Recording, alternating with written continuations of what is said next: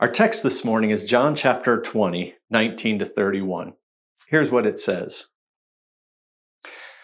On the evening of that first day of the week, when the disciples were together, with the doors locked for fear of the Jews, Jesus came and stood among them and said, "Peace be with you." After he said this, he showed them his hands and his side. The disciples were overjoyed when they saw the Lord. Again, Jesus said, "Peace be with you. As the Father has sent me, I am sending you." And with that, he breathed on them and said, "Receive the Holy Spirit. If you forgive anyone his sins, they are forgiven. If you do not forgive them, they are not forgiven." Now Thomas, called Didymus, one of the 12, was not with the disciples when Jesus came. So the other disciples told him, "We have seen the Lord."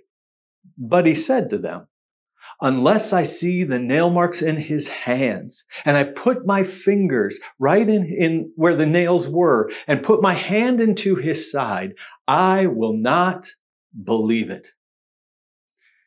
A week later, his disciples were in the house again, and Thomas was with them. Though the doors were locked, Jesus came and stood among them and said, "Peace be with you." Then he said to Thomas, "Put your finger here. See my hands? Reach out your hand and put it in my side. Stop doubting and believe." Thomas said to him, "My Lord and my God." Then Jesus told him, "Because you have seen me, you have believed. Blessed are those who have not seen and yet have believed." Jesus did many other miraculous signs in the presence of his disciples, which are not recorded in this book. But these are written that you may believe that Jesus is the Christ, the Son of God, and that by believing you may have life in his name. The word of the Lord. There was a petite elderly woman who came up to a preacher after a sermon. And she asked the preacher this question, "Preacher, may I talk to you for just a few moments?" Her name was Elizabeth, and as they sat down, she said this, "I'd like to tell you something I've only told one other person. I told this to my husband, and he didn't believe it. In fact, he thought I was crazy. A long time ago, my husband had a heart attack," she said, "and he was in the intensive care unit. They told me he would not live through the night. I was sitting next to him when I looked towards the door and saw this bright light in the doorway. I just knew that it was death coming to take my husband." And she said, "I stood up, put my hands out and said, 'No, you can't have him.' And the light came closer to me. And again I said, 'No, you can't have him.' And the next thing I remember is the nurses picking me up off the floor. I guess I had fainted. But my husband made a drastic turnaround and he was out of intensive care in a day. He was out of the hospital in 5 days and he lived another 5 years before he died of another heart attack. I just know that I kept death from taking my husband." The preacher looked at her. Needing understanding more than comfort, the woman said, "I just don't believe it." The preacher said, "Thank you for sharing with me." Then Elizabeth asked this, "Preacher, do you believe my story?" And the preacher said, "Yes." She said, "I don't believe it." Then with compassion and care, the preacher said, "Elizabeth, did you ever think that the light you saw in the doorway that night, did you ever think that that was not death coming to get your husband, but Jesus? Jesus who had come to possibly heal him?" And her eyes opened wide and she said, "No, I never thought of that." Now think about that story for just a moment. Elizabeth is all of us. You see, when something happens within our normal experience, we assume it is of God, or we assume that God could be involved. Here's some examples. How about that unexpected gift card that comes with an amount of $300 on it because the bills were too great for this month and you barely have money for groceries, and now you do because of this $300 gift card? God. When you're on your way to work and the stoplight on your morning commute seems longer than usual and you're frustrated that you have to wait so long. But once you get going again, a mile down the road, you see there was a major accident that you avoided because of the long light. God. Or maybe when you're in a dark place emotionally and you run into that friend you haven't seen in over a year and they speak life into your heart that breaks up the clouds of gloom to give you relief. God. But then there are the occasions when something happens outside our normal experience. And we tend to think that must be evil. It makes us fearful. Well, that's what happened when Elizabeth experienced the light at the hospital. It had to be evil. It had to be death. She even said the words as she told the preacher the story, "I don't believe it." That one phrase can have two completely different meanings, can't it? Listen to it again. I don't believe it. Let's say you were the recipient of that $300 unexpected gift card that came at the perfect time when you need it. You come running up to your friends at church and you say, "I don't believe it." What do you mean when you use that phrase? It's an expression of utter disbelief at the good fortune. At the good fortune you just experienced. I don't believe it. It's a way of saying this is too good to be true, right? Now let's go back to the story of Thomas. Thomas runs into the other apostles, and the apostles tell Thomas that they just saw Jesus. He's alive. And what does Thomas say? I don't believe it. Now, it's the same phrase, but what does Thomas mean? Thomas means that's not possible. That can't be. That's unthinkable. That's irrational. Thomas expresses unbelief. I don't believe it. Same phrase, and it can be an expression of disbelief or unbelief. Disbelief or unbelief. Take Stan's experience. As a child, he'd been severely beaten by his father, and he said, "I remember that I was trying not to cry, and during the pain, suddenly, I saw Jesus as a child. Jesus was there, and he said to me, 'I know what it's like to be beaten. I am here with you.'" Then Stan said this, "I just don't believe it. But a part of me knows that it was real." Think about this for a moment. How big of a step is it from "I don't believe it," disbelief, to "I don't believe it," unbelief? The step from disbelief to belief, it's actually quite small. You see, disbelief is to be in absolute awe. Unbelief is to be in denial. It may be a small step from awe to denial, but it requires a giant leap of belief. Here's another story. Mary Ann is a young mother who commutes with her children back and forth to school every day. And as she drives, she often prays. Mary Ann says, "I was driving to pick up the kids one day, and I stopped at the stoplight where I always stop. I looked up at a soft drink billboard. At the bottom, it said this, 'It's the real thing.' Suddenly, out of nowhere, I had a sense of God's presence with me. I knew Jesus is the real thing in a way that I'd never known before. I just don't believe it."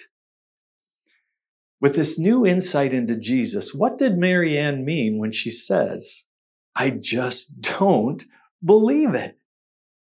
Amazement. She's expressing awe.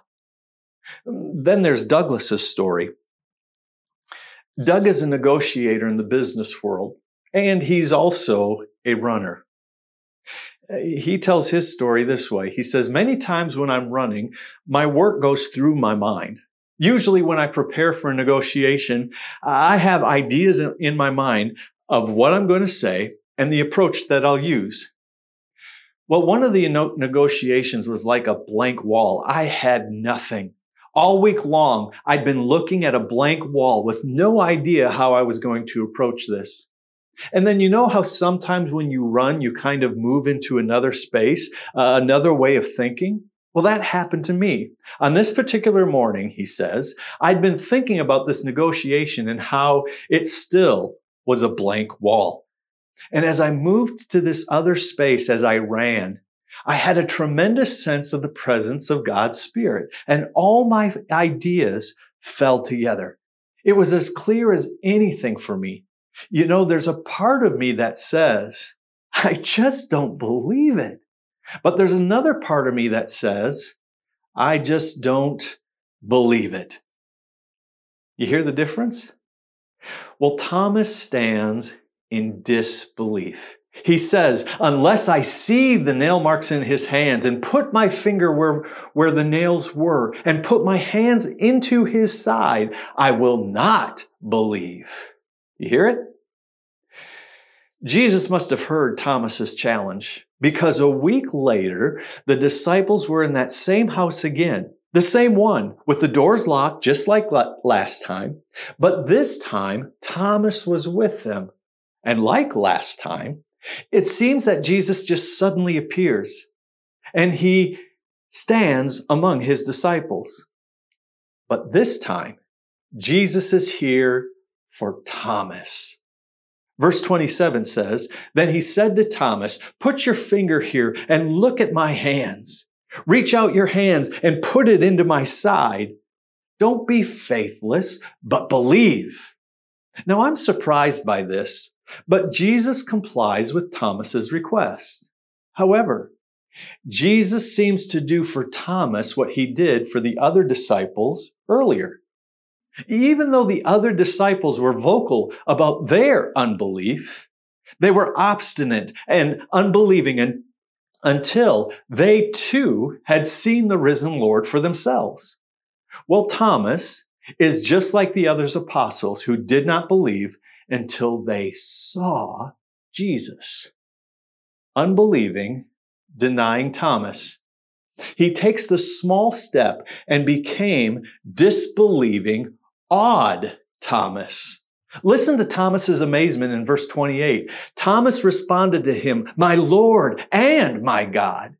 You see, his new belief led to his amazing declaration of Jesus' true identity. My Lord and my God. Bible scholar F.F. Bruce says, Thomas might have been slower than his fellow disciples to come to faith in the risen Christ.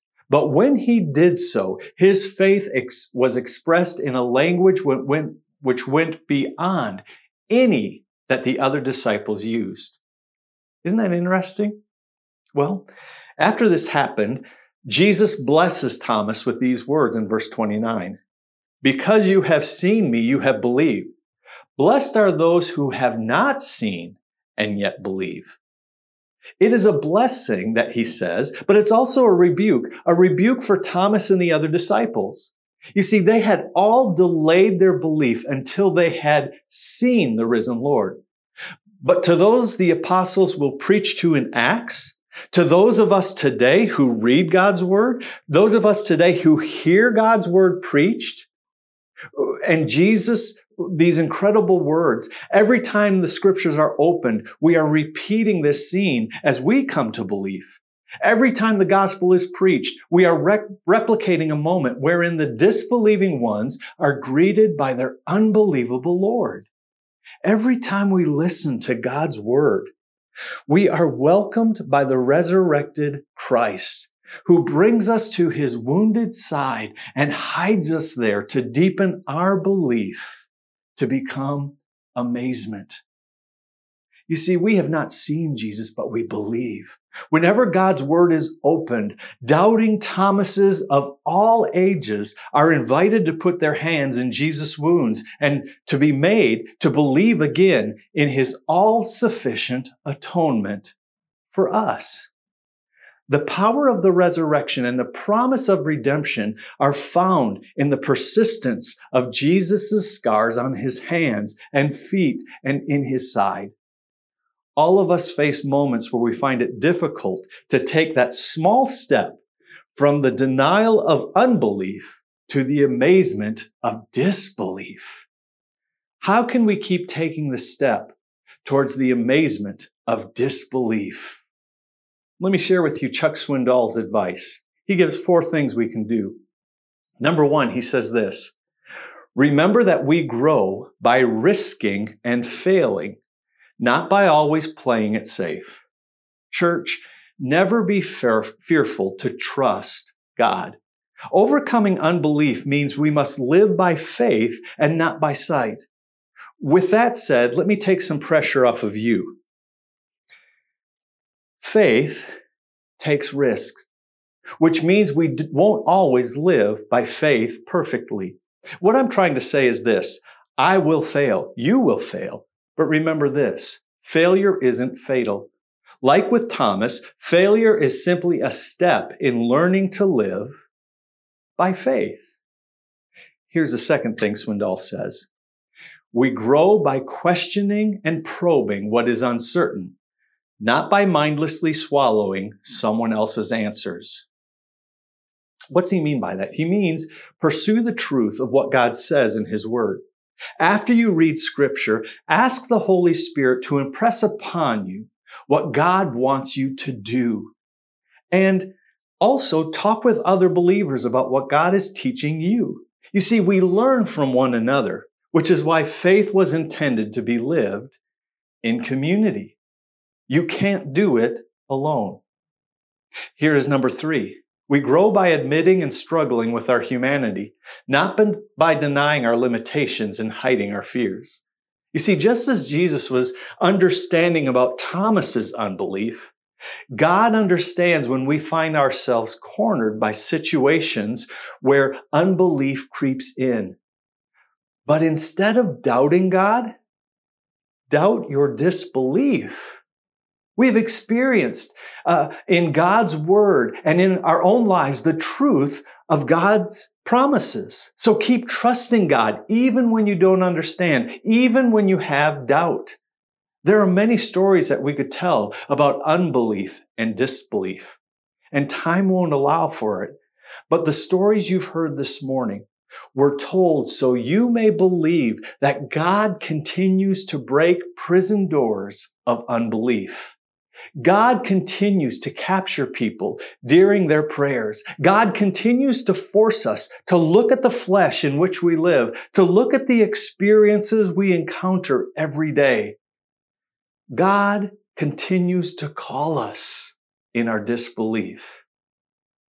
Church, may these stories and the story of Thomas help you believe that Jesus is the Messiah, the Son of God, and through believing that you may have life in His name.